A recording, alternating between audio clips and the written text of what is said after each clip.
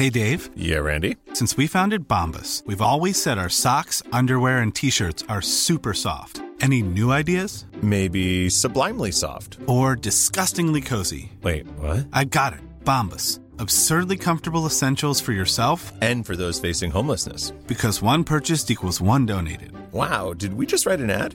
Yes. Bombas. Big comfort for everyone. Go to bombas.com/ACAST and use code ACAST for 20% off your first purchase. A lot can happen in 3 years. Like a chatbot may be your new best friend. But what won't change? Needing health insurance. United Healthcare Tri-Term Medical Plans, underwritten by Golden Rule Insurance Company, offer flexible, budget-friendly coverage that lasts nearly 3 years in some states. Learn more at uh1.com. Say hello to a new era of mental health care.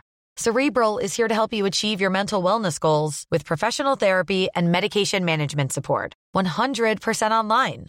You'll experience the all-new Cerebral Way, an innovative approach to mental wellness designed around you.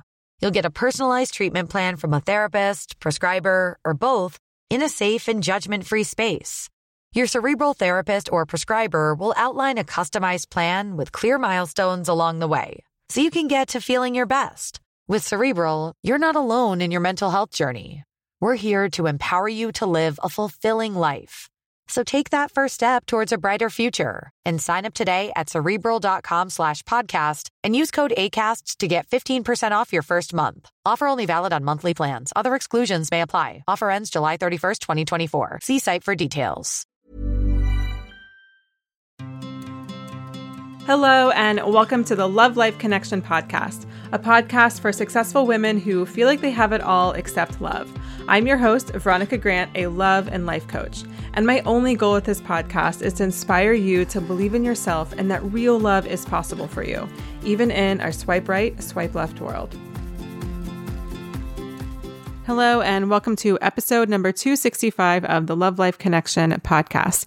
Thank you so much for tuning in. And as always, I'm super excited to be back in your earbuds again this week. And we've got a really, really great guest for you. And I'm going to talk about that in just 1 second. Before we do, I know I say this a lot, but it really is important. If you haven't left a rating or review for this podcast and this show has helped you in big or small ways, I would be so grateful if you left a quick rating. That's literally a tap of stars. It takes 2 seconds, or a review takes an extra 30 to 60 seconds. I would just really appreciate it. I read all of the reviews and I love them. And it just also tells the podcast gods and goddesses that people like the show and that maybe they should put the show in more search results as people are searching things on whatever podcast app they are on. So again, thank you so much. If you've already left a rating review, I really, really do appreciate it. And I mean that from the bottom of my heart. And if you haven't left a review, I love you still too, but I would also appreciate a rating or review. So thank you. All right. So today on the show, we've got my friend Amy Smith of thejoyjunkie.com. And Amy is just one of those people that I just really, really admire. I think she is so smart. She is so spot on. And I think she's a really, really wonderful teacher. And, I talk a lot about how there's some gaslighty type of things that go on inside the personal development industry. And Amy is not a part of that. I think she's the real deal. I think she really inspires me when she talks about her marriage to her partner. She inspires me in my own marriage. And I just think the way she teaches and what she teaches about communication and vulnerability and boundaries is just so, so good. So that's actually her sweet spot, is talking about communication. I think her freebie is called How to Stand Up for Yourself Without Being a Dick. She's also kind of sassy. So she's actually been on the show before to talk about her core expertise, which is boundary setting, communication, vulnerability. And we'll link that episode up in the show notes. It's an older episode. So just, it'll sound a little different. However, the content with Amy is just as good as, anything else. So again, we'll put that link in the show notes if you want to learn more from her. But today I wanted her back on the show because, she posts a lot about her relationship to her husband of 20 plus years on Instagram. So I love what she shares about her 20 plus year marriage, because I know one thing that comes up a lot in this community is a lot of women feel like, well, I never had a healthy relationship modeled to me. I don't know what's normal. I don't know what's acceptable behavior or not. And so are my standards too high, or am I not expecting enough? And if you can relate to any of that, I think you're really going to love my conversation with Amy. All right, before we dive into my interview with Amy, I just want to say one thing. Just because Amy does something in her relationship does not mean you have to do it. And if you don't do that in your relationship, it means that it's not healthy or it's not deep or it's not loving or whatever, as much as Amy says.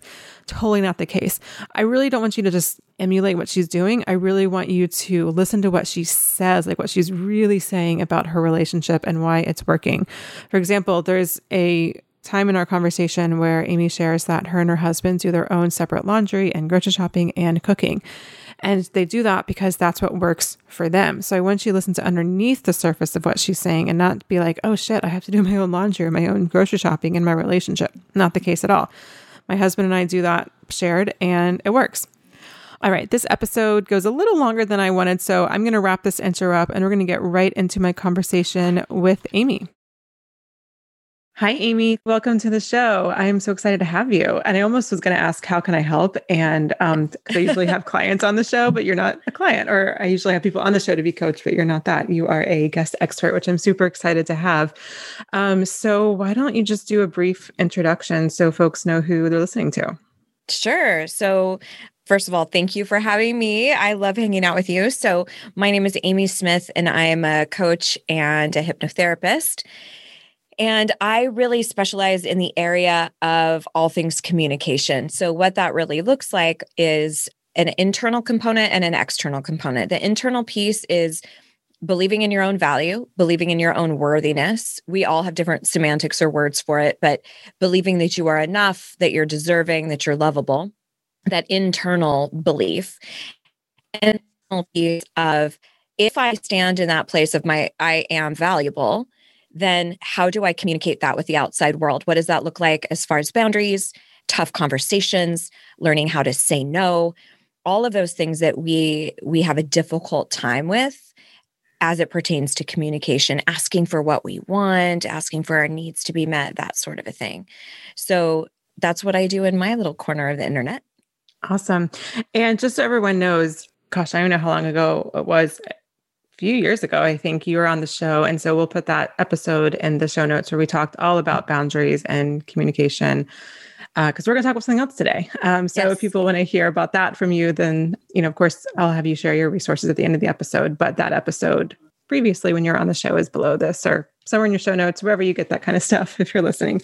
Cool. Okay. So we're going to talk about your relationship with Mr. Smith. And I'm super excited because, a lot of women listening to this show will, some have been in long-term relationships, but many will say either they've never been in a long-term relationship, so they feel like they don't know how to do it. It's never been modeled to them, or at least not modeled in a healthy way, in a way that they would want to replicate in their own life. And then some people have been in relationships and they're like, well, not doing that again, because that was a shit show, to say the least. So I'm really excited to talk about your relationship. I know you have a lot of wisdom to share, a lot of tips, advice, your experience. Can you just share a little bit, just like top line, like basic information, so we know what we're going to be learning about in terms of like what your relationship is, how it looks, how many years you've been together, all that kind of stuff?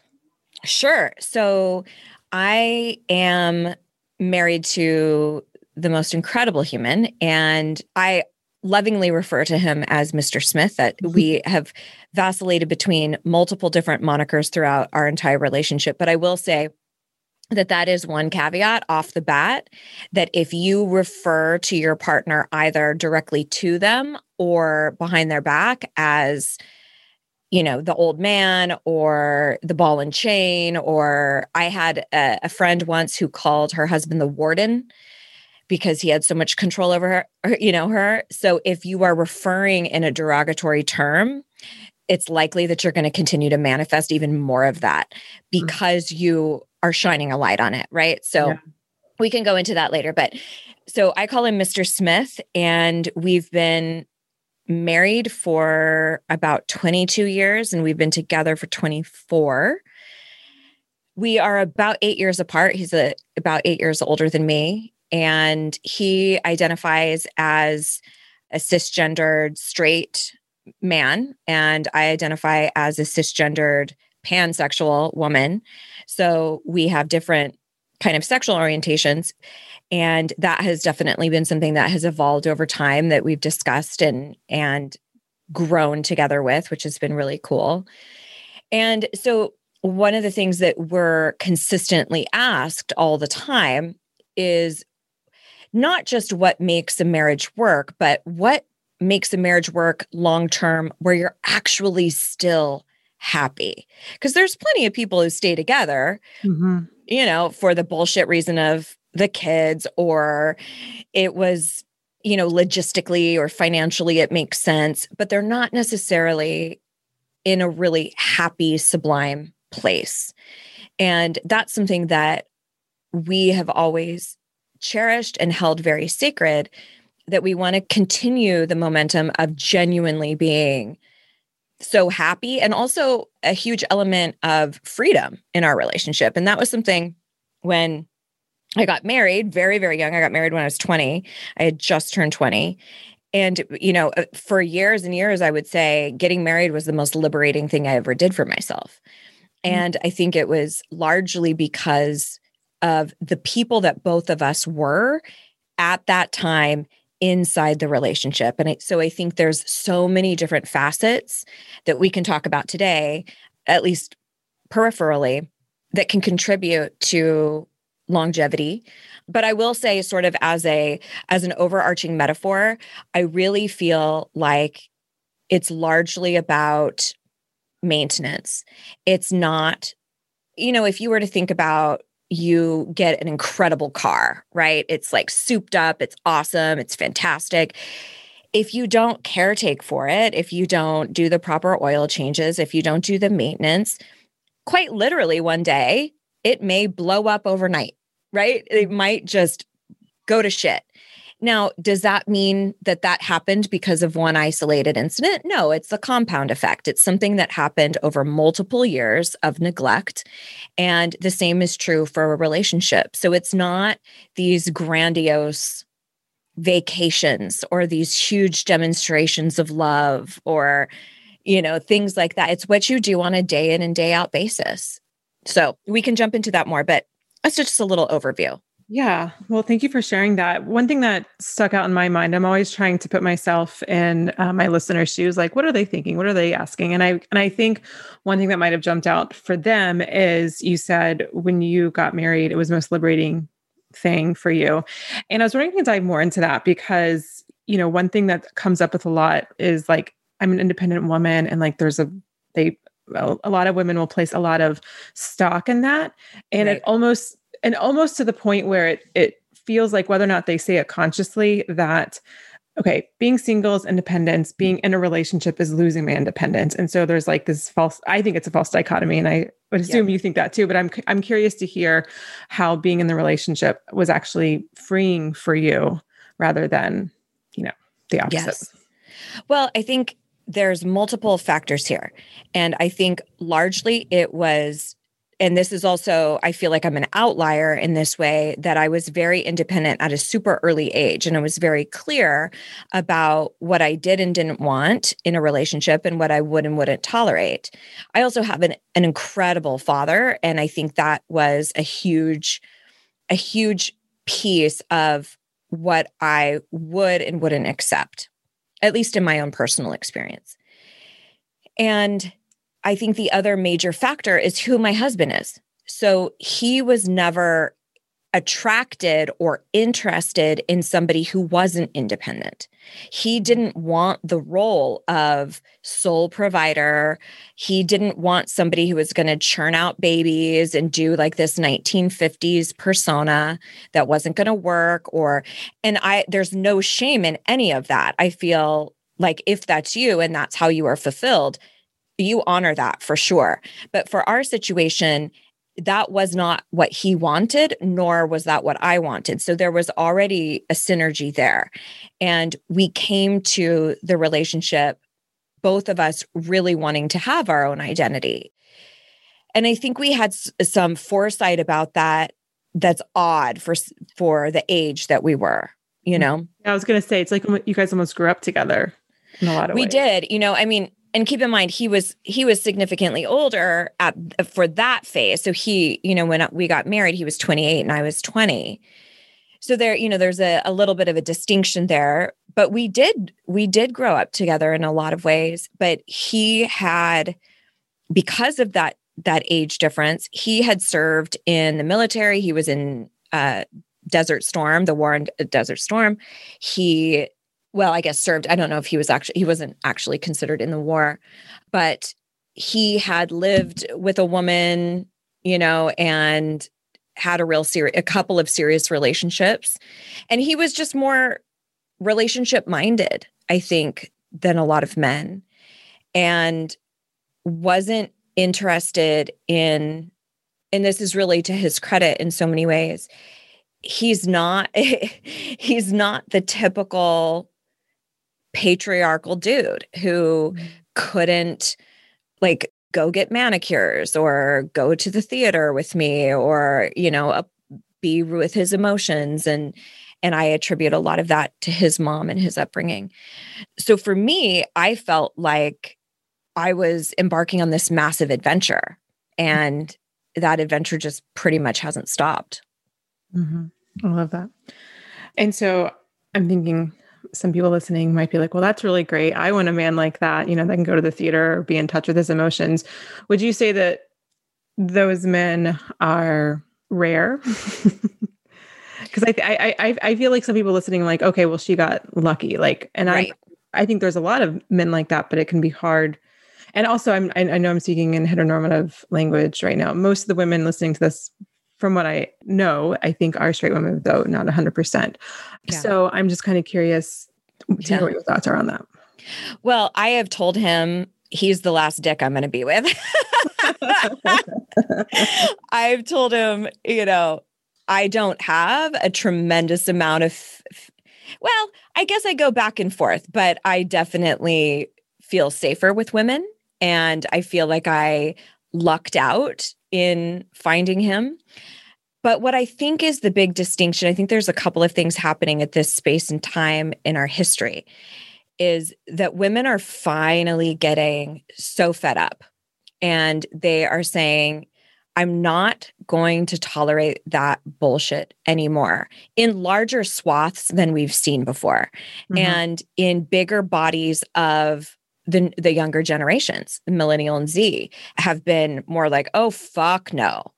And I think we're starting to call out and call forth men where we're not letting them get away with things as much. And we're starting to have a little bit more conversations about emotional intelligence. And I think really what it comes down to for people who are dating now is being really clear about what it is that they want inside of a partnership. And I'm sure you talk about that, like getting really clear about what you want to attract and what you want to manifest.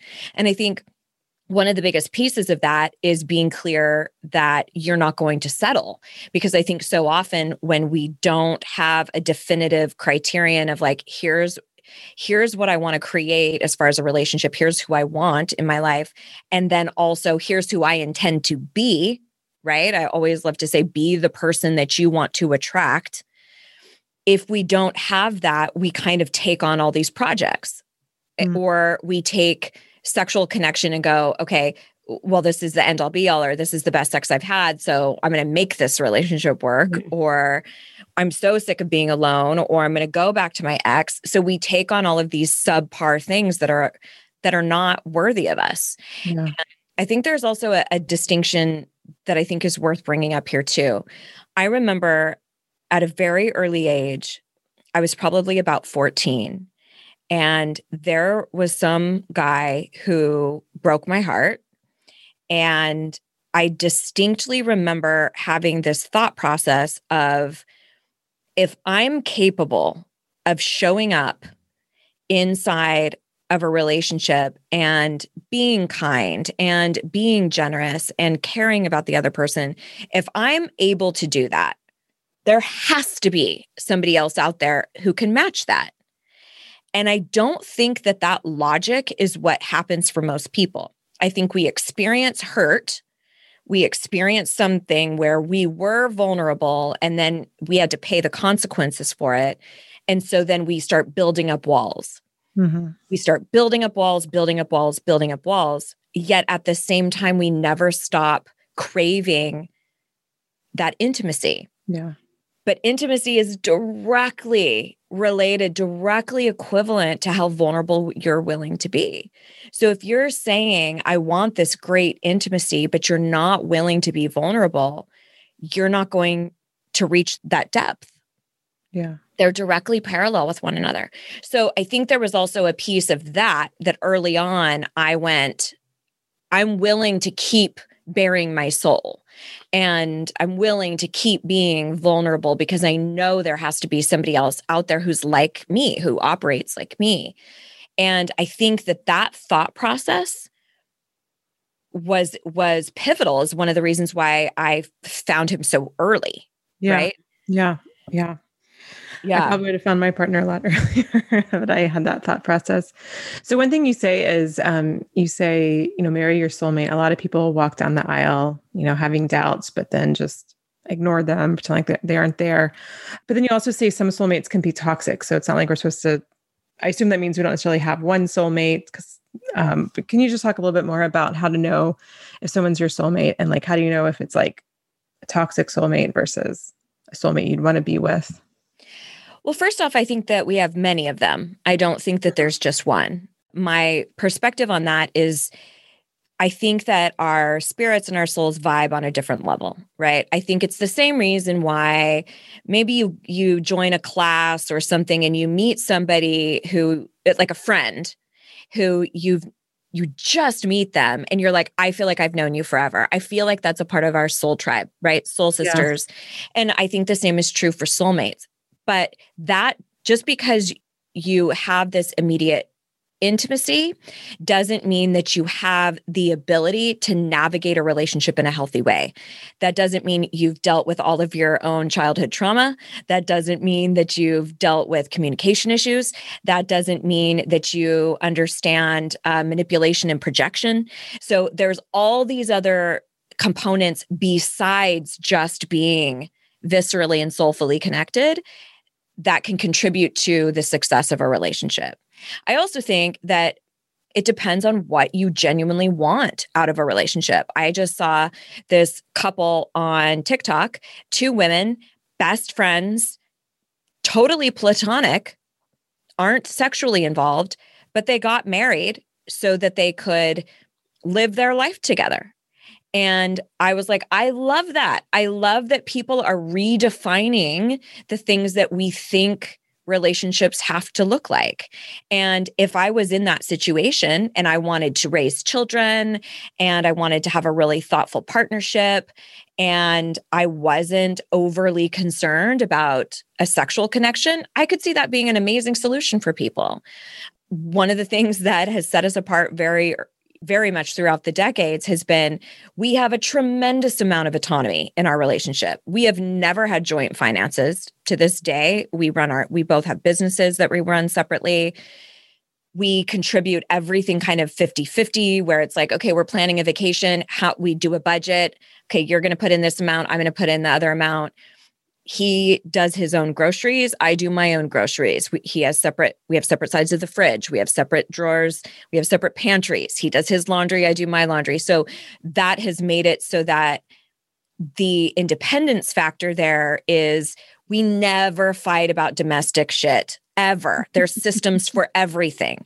And I would say, again, this is also a heteronormative statement, but by and large, you would see disproportionately women who feel the emotional labor of taking care of the household, right? Where all of the things that they are doing, whether it's trying to elevate the partnership, to talk about things of merit, have deeper conversations, to actually caretaking for the physical environment, there has been such an overload of burden for women disproportionately over the years. So for us, we get to still date and be like, have all the fun of our relationship without being pissed that somebody's not taking out the trash or taking care of the dogs or whatever. So all of that to say, I think that soulmates are a component, but then I think that there's all these other elements: communication, vulnerability, growth, being able to grow independently, but also together. All of these other elements that contribute to the success, to the longevity. But I do think that if you are somebody who wants that electric connection, that soulmate piece is important, right? But I do think that there's a way that we overly glorify that relationships are, an intimate partnership in particular, is going to provide all of our needs. And Esther Perel talks about this a lot in her work and the book Mating in Captivity, how it's a newer concept for us to demand that our intimate partner be all of the things to us, be our emotional support, be our spiritual guides, be our sexual partners, be our champions, be our cheerleaders, be our financial stability, be our vehicles for our hobbies and habits. And that's actually a relatively newer concept. And I think it's also created situations where everyone comes up short, everyone comes up short. That's a really high bar to set for people. So in that framework, I think independence is mandatory, like you need to have your separate ways in which you are fulfilled. So I know I kind of touched on a lot of things there, but I think that if you want to have a really electric relationship, then yes, I do think that you search for that soulful connection, but you don't stop there. And if stability is more important to you and security, or, if you have other priorities, that's okay too. You can be with somebody who's not necessarily a soulmate and have a pretty damn good life. Like this, this couple that I'm talking about on TikTok, I wish I had their handles, I could tell you, but they are, I would say they're probably soul sisters. They're, there's no sexual thing happening between them, but they've got a great system dialed out and they seem extremely happy. So I think it's giving yourself the permission to want what you want and to have the priorities that are your priorities. But I also think that we have to break free from some of the toxic mentality around women defining their worth by their partnership. Mm-hmm. And okay, then I'll be happy as soon as I'm partnered. Or, I mean, that's throughout history. That's what it's been about, is you're valuable as a woman if you can be married off, and even though we've come so far from that, I think there's still those little remnants in that residual. Oh yeah. I think it's definitely there. It's like not openly expressed, but I mean, I think it's, because it's like if you see like a woman in middle aged or something and she's not married, it's like, oh, why isn't she married? Like that's the first thing that like society, like media or something would say about her. And it's just truly terrible. But we don't do that to men. No. A man single, it's debonair and he's a bachelor. But if it's a woman, it's an old hag or an old maid. It's like, yeah, what the fuck? Yeah. Hopefully, I don't know. I have faith in Gen Z. I do too. I do too. My niece is Gen Z. And so she's like telling me or trying to teach me how Gen Z's text. Apparently you only use cat emojis. I don't know. Wow. So we basically only talk via cat emojis, unless we're in the same room, but whatever. Anyways, wow. I digress. So it sounds like, your partner was already, naturally into, growth and being vulnerable and open, but I'm sure you've worked with a lot of women who maybe not, that wasn't their experience. Sure. So how do you, either for your own relationship or, what you've seen with clients, how do you, or what would you say around, how do you grow together? Because you and your partner grew up together, you met really young, but like other people maybe not have met their partner so young, but they still want to grow together. And one partner may be more or less or more independent than, or not independent, more into personal development than the other person. So, and I think that could totally work depending on the situation. So I'm curious to hear what your thoughts are on that. I think this has to do with a concept that I like to call supporting versus making wrong. So there are ways in which you will grow and develop where your partner may not necessarily understand it, but they don't have to. Yeah. They just need to support it. as long as it's not in direct opposition to one of their core values. So here's what I mean by that. If you're with a partner and let's say you're vegan and their favorite hobby is hunting, you can't necessarily support that, right? Because it's in direct opposition to your own value system, right? But if they are into something like, my husband used to tease me all the time because of my affinity for shoes, how much I loved shoes. And he just didn't get it, right? Because he didn't share that same affinity. Now, making me wrong simply because he didn't get it, because he doesn't share that same appreciation, that's slander. That's putting me down simply because he doesn't share it, he doesn't get it. It's not that supporting me in that would at all conflict with his personal autonomy or his personal value system or anything like that. So I think that there's many times, like for example, with personal development, where one partner might start to be really excited about things or they're learning or growing, and then the other one feels threatened by that for whatever reason. And instead of supporting, they choose to make you wrong, right? They choose to say, that's so stupid. I don't get it. That's just woo-woo nonsense. That's psychobabble, whatever. And so a lot of times when a partner is being overly critical like that, it's typically because there's some sort of need that's not getting met, or that they feel threatened by something that you're going through. So, and it's counterintuitive because likely what we want to say is like, fuck you. Why can't you support me with this? Like, what's wrong with you? Right. But if you were to say something like, I find that so curious that you are so opposed to some of the stuff that I'm finding really fulfilling or that I've really learned about myself. I'm curious where that comes from, and giving them space and giving them freedom to kind of talk through that.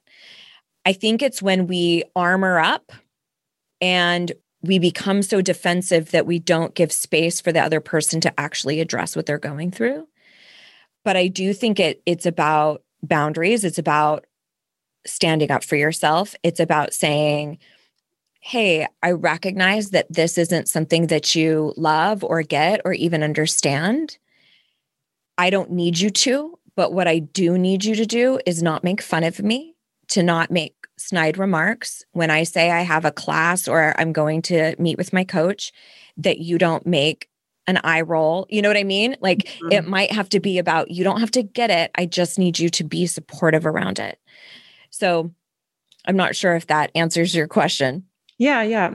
I think, when Stevie and I, when we first started dating, I had been, doing yoga for quite some time. So I'd already been somewhat in the personal development space, but obviously not as much as I am now. And it can be really easy when one partner is in, the jungle, we'll call it, and one person isn't. It can be very easy to like make yourself into that person, your partner's like coach. Yes. Which is a huge problem. So definitely don't do that. I'd say that from experience. and that, that's very easily remedied by saying, hey, I've been really learning something. I would love to get your thoughts on it, or I would love to share this with you, where you express it with respect. And you also talk about how it hit home for you instead of prescribing things on your partner. Yeah. Oh, you know what you need to do? You need to listen to this podcast. You know what you need to do? You need to read this book. You need to go see a coach. Oh, I know what you're doing. You're projecting. And you start labeling and you start, diagnosing. Yeah.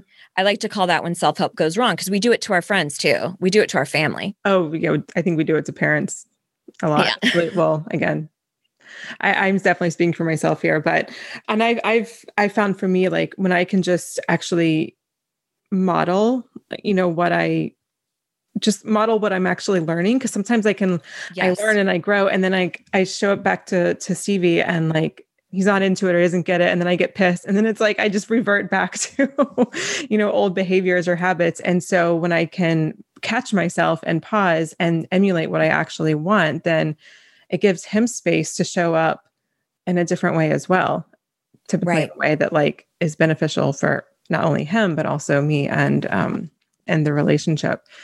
So I want to get into some of like the car maintenance. What are some of those things that have been, I know you talked about like independence, and having your own, groceries, that kind of stuff. Steve and I have our own finances too, by the way. I don't know.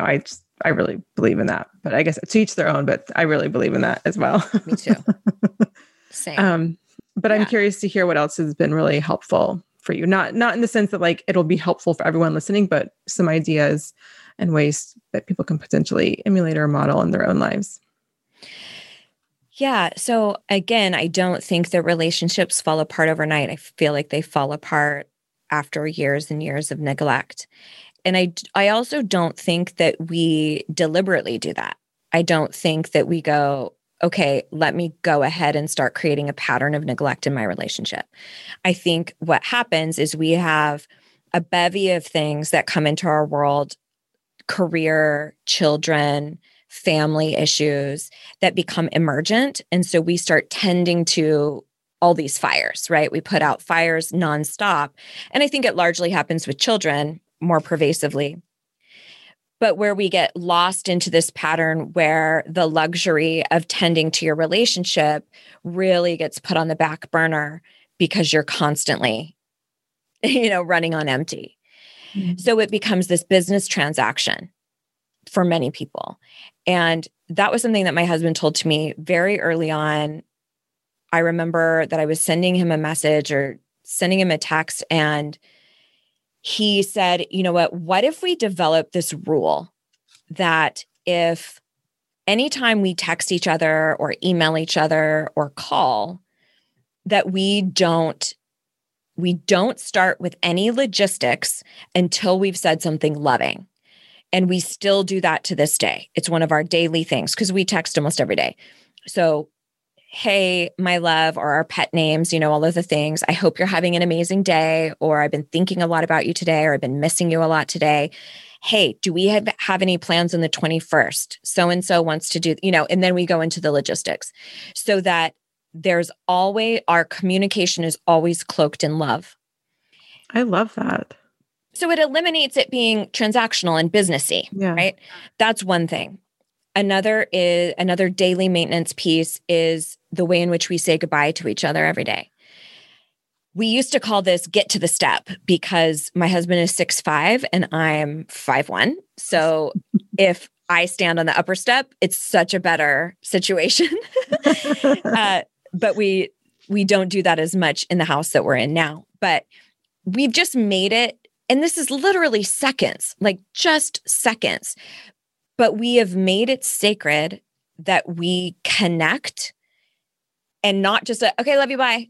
Not one of those, but a conscious, I'm here with you. I love you. Let me look in your eyes. Let me really love you, hold you, feel you every single day. And it takes seconds. I mean, it's not that laborious. And then we do a handful of other things, like we call them Smith's Tradits or Smith traditions. And so they're little things that we do that are ways that we amplify our love. We have matching mugs every morning. So we have mugs that we've accumulated at various vacations we've taken or getaways. And so it becomes this fun thing that we search for mugs when we're out. And then he gets up earlier than me, but he picks out the mugs for the day. And so we have matching mugs. And it's kind of, things are very off balance if we don't have the matching mugs in the morning. So it's a nod to our connection. Does it make your relationship successful? No, but it's like having, oh, this is our song kind of thing. It's little moments of our relationship matters, right? So we do that. And then every single week, and this has been like this for years and years, is that we have a sacred date night. And that has looked very different in quarantine. But we also affectionately call it dinner and do it. So we make a concerted effort to bring our A game to the bedroom.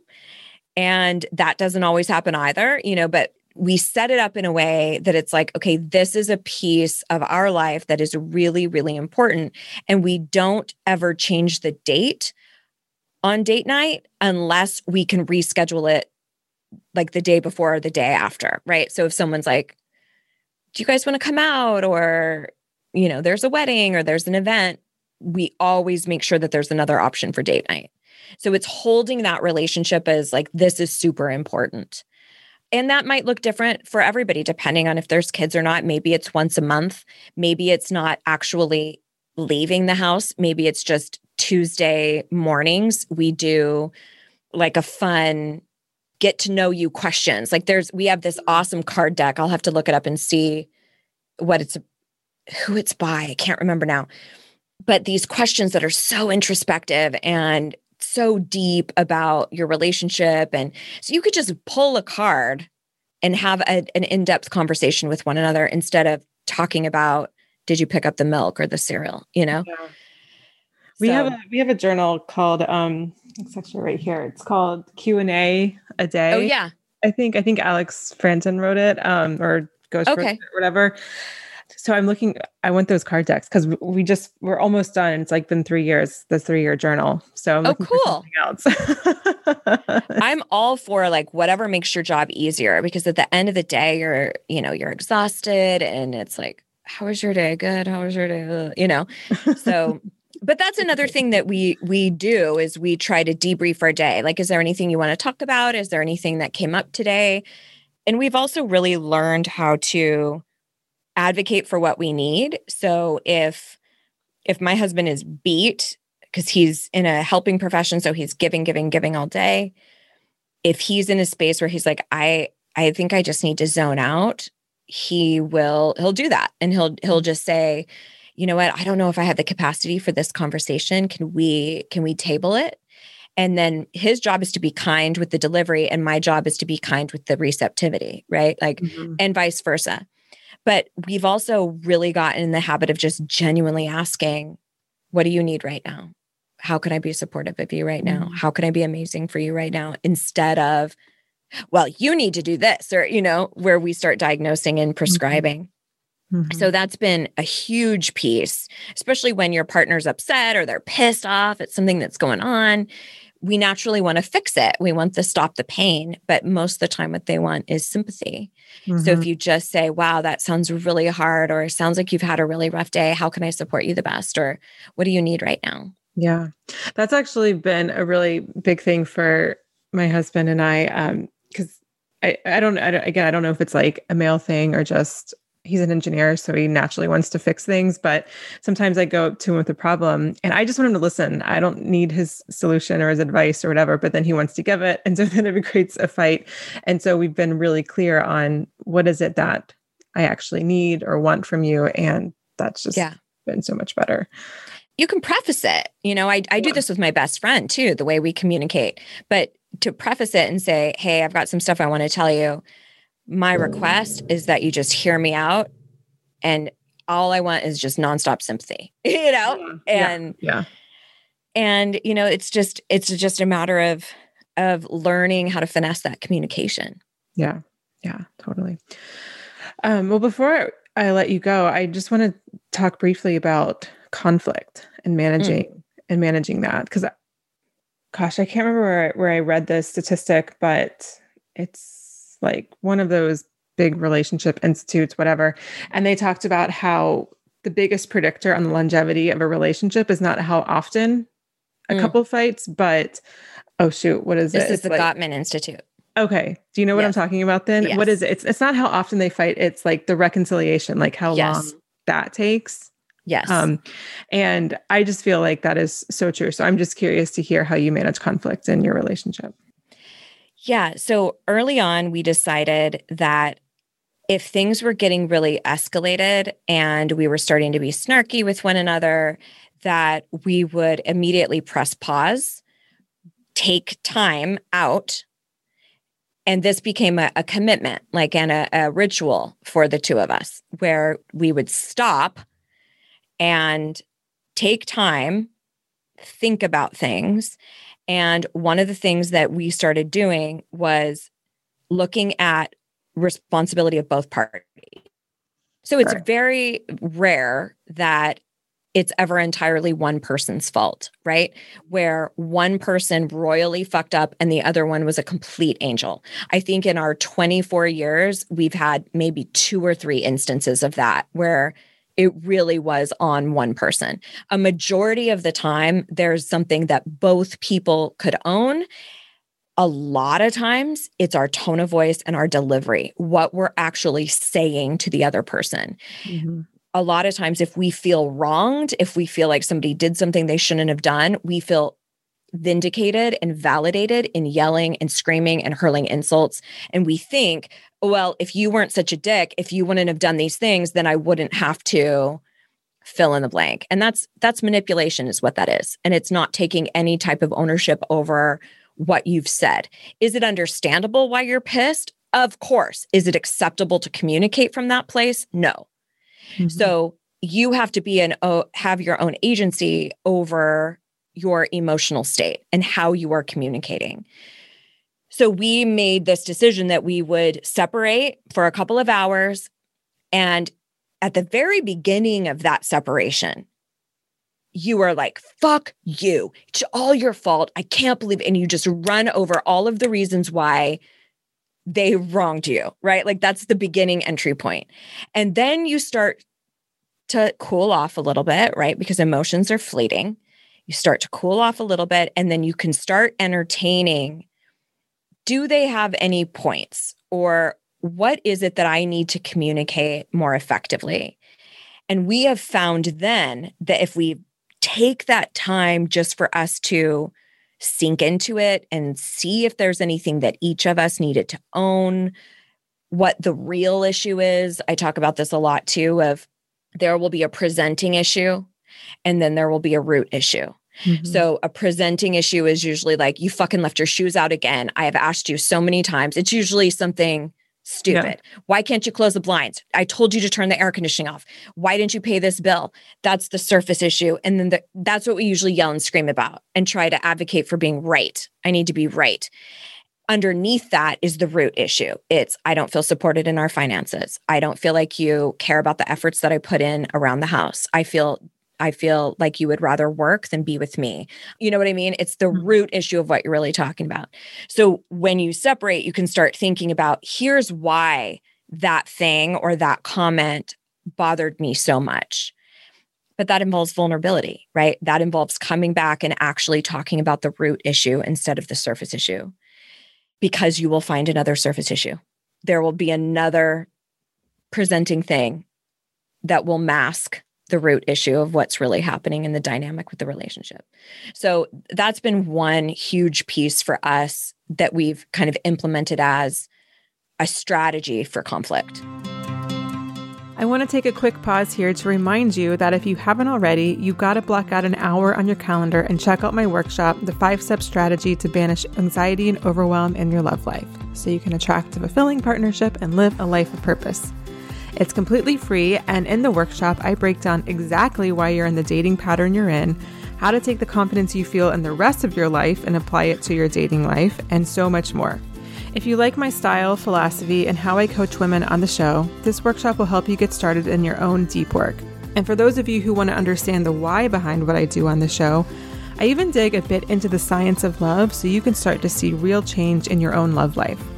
It's really all my best work in one place, and you can access it right now. I strongly believe you don't have to spend years in therapy or read every dating self-help book to dramatically transform your love life. Grab your seat over at veronicagrant.com/workshop. And now back to the show.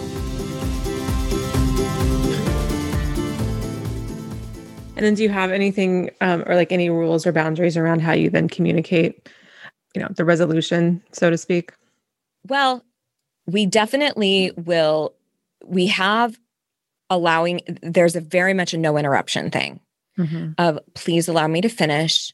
I want to express to you how I interpreted that, how it landed over here, regardless of what your intention was.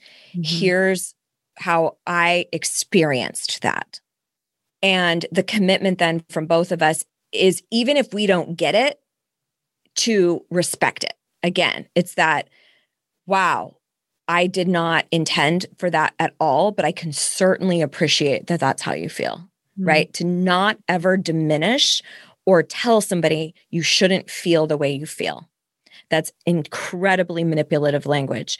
And a lot of people don't realize that, you know, when they say, well, you shouldn't feel like that. I already explained it to you. You shouldn't feel like that. Well, you are now discounting my emotional frequency, which is, it's unacceptable.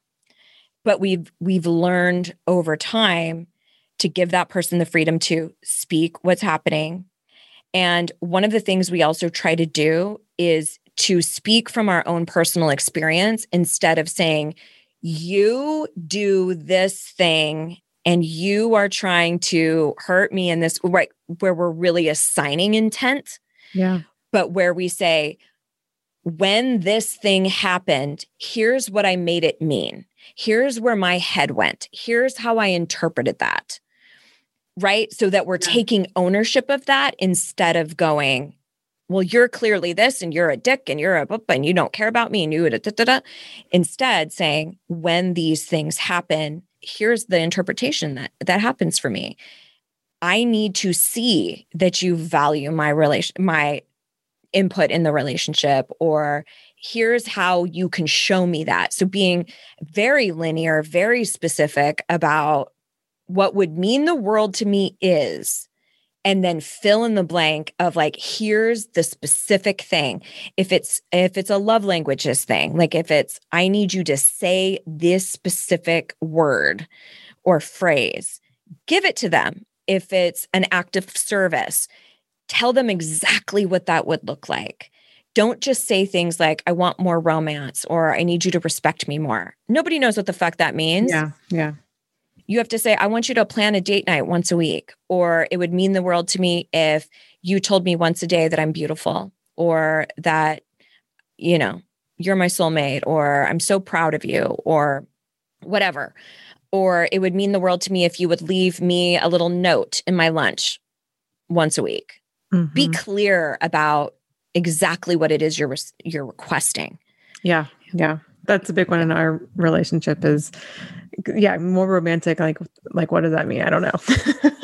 And that's different to everybody. To measure, like if it's actually, because, just saying more romantic, whatever. And then 2 weeks later, you're like, you're not being more romantic, but then like maybe your partner thought that he was being more romantic. I don't know. And then it just it's just a whole other conflict.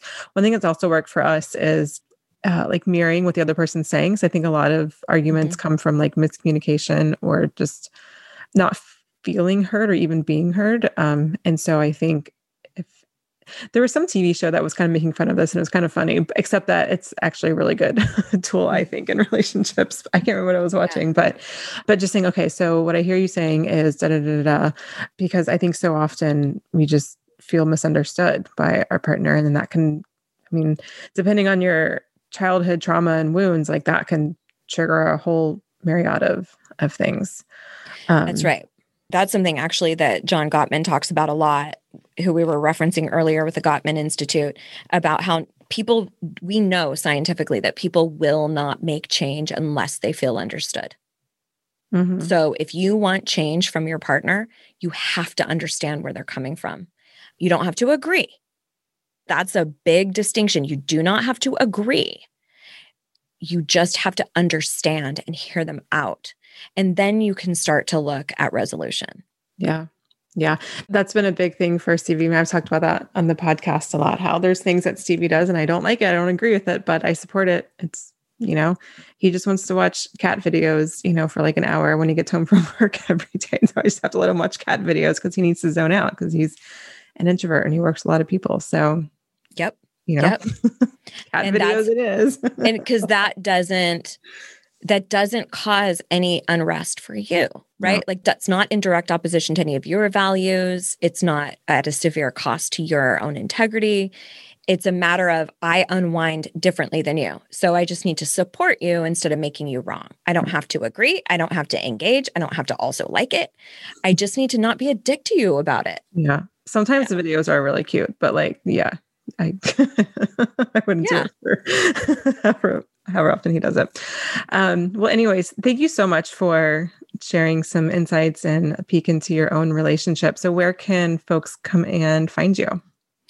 Yeah. So I am over at thejoyjunkie.com. Junkie is Junkie. And that's sort of my hub of the internet. You can find a bunch of freebies over there, workbooks, workshops, my podcast that I've been for 8 years. You can find all the episodes over there. And yeah, I would just say, come over there, hang out, get some free loot. And I like to teach, especially on the show, in a very specific step-by-step way of like, here's a tool. Here's step 1, step 2, step 3, because that's just how my brain works. So I teach in the same manner. But I would love for you to come hang out and get to know me. Awesome. Well, thank you so much for your time and your wisdom and all that kind of good stuff. I really appreciate it. Of course. Thank you for having me. One more thing. You may be wondering, but Veronica, how do I start doing the deep work? I'm ready to make a shift. If that's you, I recommend you start with my totally free workshop, 5 Steps to Ending Overwhelm and Anxiety in Dating. The good news is that you don't have to do all the things to find love. This workshop will walk you through the 5 big shifts that'll give you the biggest bang for your buck. You'll learn a step-by-step game plan to finally get unstuck and unblocked in love and end the cycle of dead-end relationships. You'll learn the number 1 reason most highly successful, motivated, and ambitious women struggle in love and what you can do to make sure it doesn't happen to you. You'll learn how to figure out the real reason you're attracting partners who aren't emotionally available, are toxic, or just simply not on your intellectual or emotional level. And you'll also learn the single most effective way to tap into the inner confidence you feel in your career and elsewhere in your life so that it'll carry over into your love life. And of course, a lot more. If you're ready to shift things in your life, I seriously can't wait for you to get your hands on this. Head over to veronicagrant.com/workshop to sign up. Thank you so much for listening to the Love Life Connection podcast. If you're looking for links or resources mentioned in the show, you can find the show notes to this episode and all previous episodes at veronicagrant.com/podcast. And if you love this episode, please subscribe and take a moment to rate and review the show. It really helps. I'll see you next week for a brand new episode of the Love Life Connection podcast. And until then, sending you lots of love.